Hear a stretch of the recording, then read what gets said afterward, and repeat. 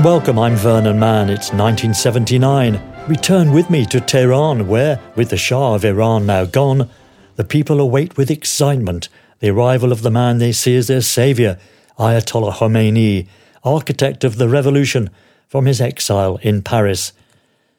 The Shah gone, the chant on the streets is Khomeini, Khomeini. Shops and cafes begin to open again after a general strike. People have smiles on their faces as they go about their business. There's new hope in their eyes after years of suppression and poverty. They wait with eager anticipation the return of Ayatollah Khomeini. Meanwhile, there's no real government. The Prime Minister, Shapur Bakhtiar, leaves the country in a hurry when the armed forces withdraw their support. He warns the people are swapping one dictator for another. A few years later, he and his secretary are stabbed to death by unknown assailants. Meanwhile, religious bigwigs form a Welcome Home Ayatollah Khomeini committee, and at the hotel, committee representatives invite us all to a meeting where we're to be told what will happen on the Ayatollah's return. In a rambling 4-hour affair, mullahs explain their plans in heavily accented English. We struggle to stay awake. We're given official passes. No one without these will be given help on the big day, they say. We are allocated to a numbered bus, which will take us to the airport, where they say we will have a good position from which to view the Ayatollah's arrival. On the big day, their plans fall apart immediately, much as we'd expected. Such is the size of the crowd, the buses get stuck in the sea of humanity surging towards the airport and progress no further than 100 yards from the Welcome Committee's headquarters. It's reckoned 2 to 3 million people or more are on the streets. We ditch the bus and, with Jamshid leading the way, try to carve a passage through the masses towards the airport. At one point, we come across a child, no more than 5 or 6, screaming on the ground. Already bleeding, he'd have been trampled to death in moments. We haul him to his feet and pass him up to a lady on the roof of an old van. He isn't hers, but she holds him in her arms and dabs at his wounds with a rag. We battle on towards the airport. Jamshid uses his briefcase as a battering ram. We make the airport finally and clamber aboard a flatbed truck to get at least a slightly elevated camera position. Any official facilities like roped-off filming areas have been trampled by the crowd. The Ayatollah Khomeini Welcome Home Committee's plans had been poleaxed by the people. What we witness can only be described as biblical. 1 million, 2 million people, who knows, waiting for the cleric they hope will change their lives. Waiting patiently, quietly. A collective sigh of excitement, though, as an aircraft crosses overhead. A military plane, not the Ayatollah's. Then the sighs become roars as the Air France plane carrying the Ayatollah comes into view and slowly circles the airport a couple of times before landing out of sight behind the terminal building. The crowd is ecstatic, the atmosphere electric. We film the multitude, their exultation, their tears, their sheer joy as the Ayatollah steps from the aircraft and waves. A tiny figure in the distance, a massive moment for his followers. But we have to go. We have a crew and correspondent on the Ayatollah's plane. They'll get all the close-ups. We have to get back to town to bag a filming position, where AK is due to make his first public appearance this evening. It takes us 3 hours to get back to the centre of Tehran and secure a balcony filming position above a street already jammed with fans, if that's the right word. Ayatollah Khomeini speaks from a balcony next to ours, to the sort of adulation the Beatles used to get. We have a prime position as he begins his speech. The people fall silent. 5 minutes or so in, he turns and switches his gaze from the crowd to me, for no apparent reason. Maybe he was saying something uncomplimentary about the West. I don't know what he's saying. He's speaking Farsi. He looks me straight in the eye, and I hold his gaze for just a couple of seconds, maybe only half a second. Piercing pale blue eyes, cold and unfriendly, a shiver down my spine. I can still see those eyes now. Easy to imagine the power he has over the people. In the following days, just about anyone involved with the Shah, from generals to even mildly pro-Western students, are rounded up and jailed. From the hotel, I hear shots in the night, and next morning, the now revolutionary Times of Tehran has pictures of generals who died before a firing squad on its front page, pictures taken just after they'd been executed. Not just generals, it's reckoned that several thousands were killed in the weeks after the revolution. A couple of days later, I managed to secure an interview with the new Justice Minister. I have to submit a list of questions in advance, something we rarely do in the UK. If you agree to an interview, you can't dictate the questions, you have to busk it. This, though, is different. If we say we want to ask about Sharia law, the executions, they probably tell us to sod off.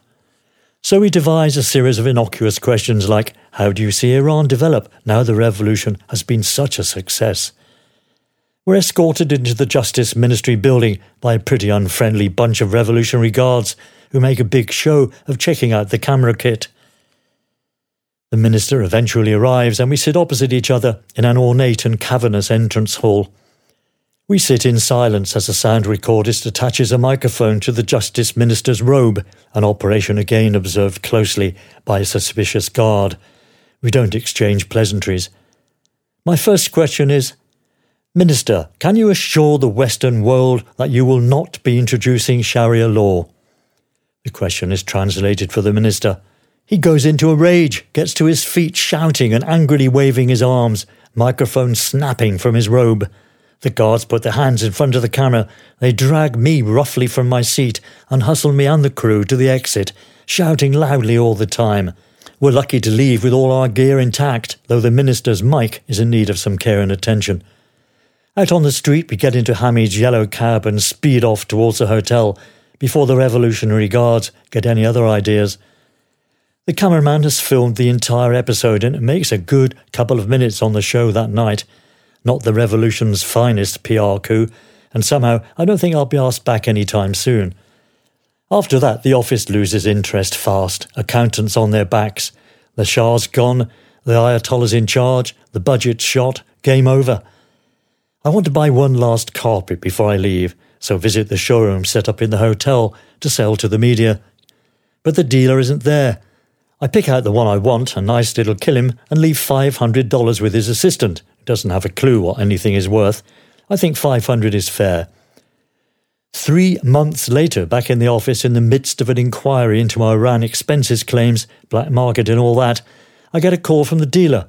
He's in London and wants another $500 for his carpet, which looks very nice in my hallway, but it's not worth another $500.